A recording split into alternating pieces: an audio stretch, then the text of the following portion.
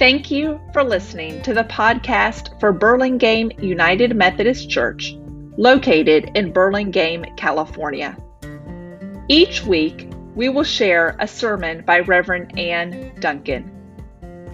Thank you for joining us on our journey through the Bible.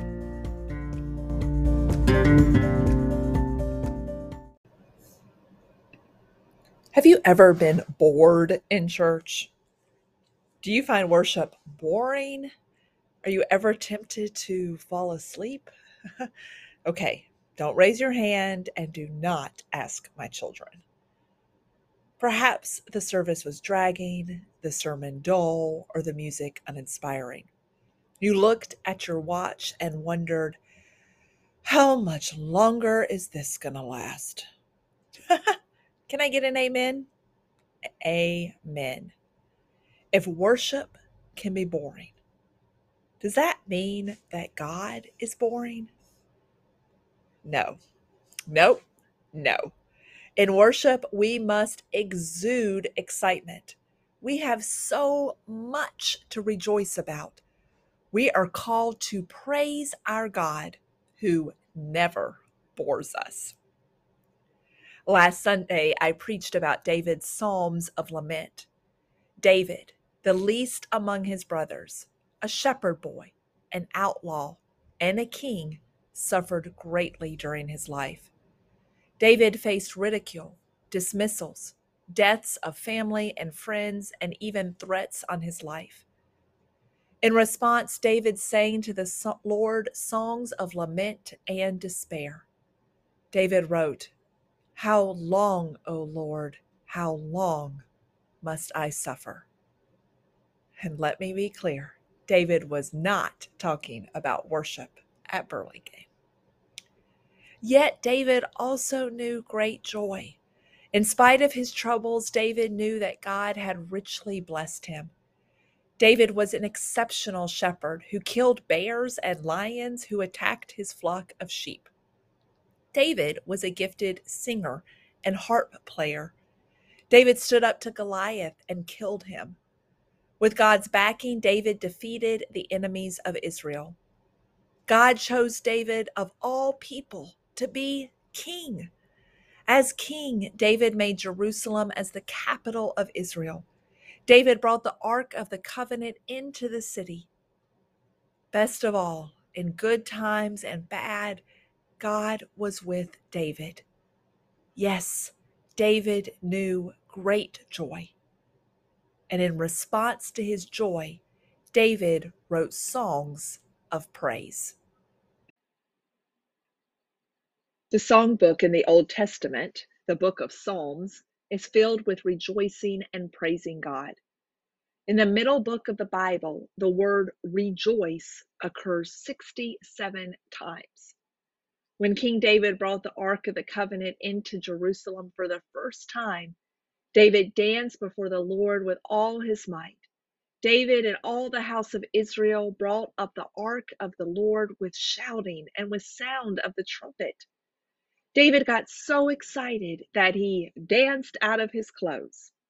Now that would not be boring. To praise means to express adoration. When we praise God, we give God credit for all the blessings in our lives. Over and over again, the Psalms say, "Praise the Lord." The word praise in Hebrew is hallelujah. Hallelujah. When reading Psalm 150 this week, and if you're listening from home, I encourage you to open your Bible and to read Psalm 150. I thought about the Hallelujah chorus. George Handel composed his oratorio Messiah in 1740 in Ireland. The entire oratorio is a hymn of praise about Jesus Christ as Messiah. This piece of music includes the famous Hallelujah chorus. The Messiah is a favorite of my family. My grandmother Langford went every December to Duke Chapel to hear the complete oratorio with the choir and full orchestra. It was long, but she never found it boring. My father absolutely loves the Messiah. Throughout December, my Dad plays the Messiah nonstop in his car. He used to listen to the music on CDs. Today, he has a downloaded version on his phone. As a child, I was embarrassed when he would sing the Hallelujah chorus and pretend to play the drums on the steering wheel as we drove around town. I know you can't see me, but just imagine a man singing at the top of his lungs while beating the steering wheel. The song filled my dad with joy. How many of us are that excited to praise God? How many of us sing hallelujahs as loud and often as we can? Music, dancing, praising, and rejoicing are themes throughout the Bible. Do you know the oldest song of praise in the Bible? In the book of Exodus, once the Israelites had crossed the Red Sea on dry land and had left slavery in Egypt behind them, Moses' sister Miriam picked up a tambourine and began to dance. All the women took tambourines and began to dance too. And Miriam sang to the Israelites, "Sing to the Lord, for God has triumphed gloriously. Sing to the Lord, for God has triumphed gloriously." The New Testament book of Philippians implores us to, quote, "Rejoice in the Lord always. Again, I say rejoice." And in Revelation, the final book of the Bible, all the angels and saints in heaven stand around the throne of God rejoicing. We are to rejoice and praise God. Psalms of praise tell us where and how and who should be praising. Where should we praise God? In this worship space and wherever else we are. We should praise God in worship, outside on walks or bike rides, at home alone or in a crowded park, in moments of quiet and celebration. We should praise God everywhere. How do we praise God? With everything we have, with our voices, our hands and fingers, our bodies, our very breaths. When we sing, clap, play instruments, and dance, we give praise to God. And who should praise God? The birds, the animals, the flowers, the trees, the wind, all creatures everywhere, including you and me. Everything that has breath, praise the Lord. We should all praise God everywhere, at all times, and with all we have. But why do we praise God? We praise God for God's mighty deeds and God's surpassing greatness. But how do we explain this why to others? What do we really mean when we say that God is great? Quite simply, when we praise God, we declare that our lives have profound and deep and joyful meaning thanks to God. We give thanks that God created all things and called them good. We give thanks that God created us in the image of God and called us very good.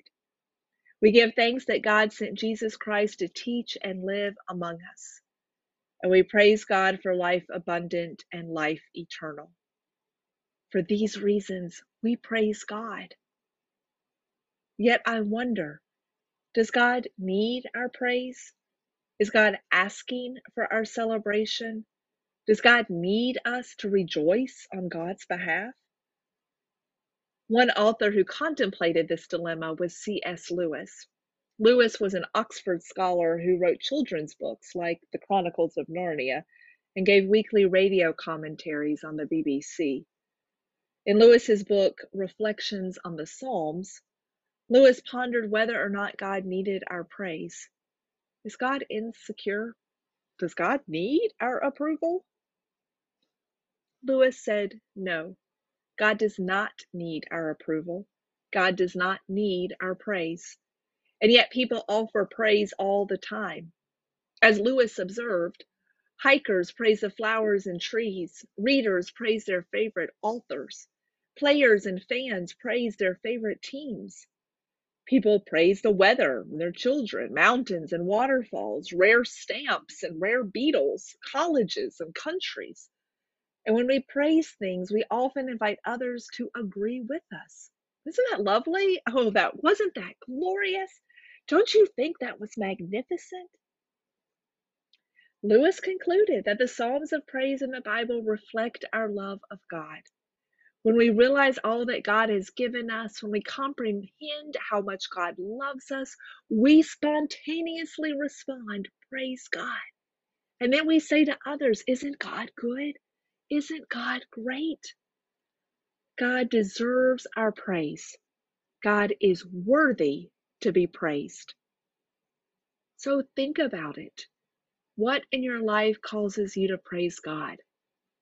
Family and friends, children or grandchildren, the beautiful mountains and beaches that surround us, the changing colors of the leaves and the onset of fall, the blessings of food, shelter, and clothing.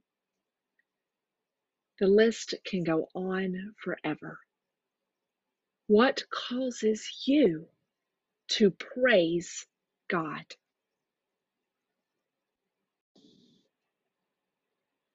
When we experience grace and joy in life, we're invited to point to God's hand at work and declare, praise the Lord. The book of Psalms ends with an invitation to everyone to praise God. Psalm 150 in the final chapter in the book of Psalms is an exclamation point to the entire book. Hear Psalm 50 in the Message version of the Bible. Hallelujah! Praise God in his holy house of worship. Praise him under the open skies.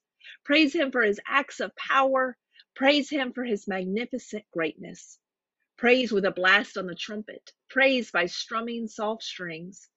Praise him with castanets and dance. Praise him with banjo and flute. Praise him with cymbals and a big bass drum. Praise him with fiddles and mandolin. Let every living, breathing creature praise God. Hallelujah. Psalm 150 reminds us that our prayers are always full of praise. Praise may not happen immediately. Praise does not negate or ignore pain, but our relationship with God is always reaching towards praise. We need only to look at Good Friday to understand the joy of Easter Sunday. If we persist in our prayer, we will surely end up at Psalm 150. In the days, weeks, months, and years to come, I invite you to look for the ways God is moving in this world. Look around you for the great things God is doing in your life and in the lives of people around you. As you spend time reading and resting, working in the yard and creating art, playing with children and listening to music, look for how God is in those activities. It takes practice. One must be alert and intentional, but look around because God is always here. When you see God at work, when you realize the gifts God has given you, then shout your praises. Sing and dance so that you draw closer to God and so that God's amazingness is then shared with others. God is not boring. This book, our Bible, full of stories and songs, is not boring. Worship need not be boring. God is lively, and for that we rejoice. Will you say with me, praise the Lord? Praise the Lord. Let everything that has breath praise the Lord. Alleluia, alleluia, amen.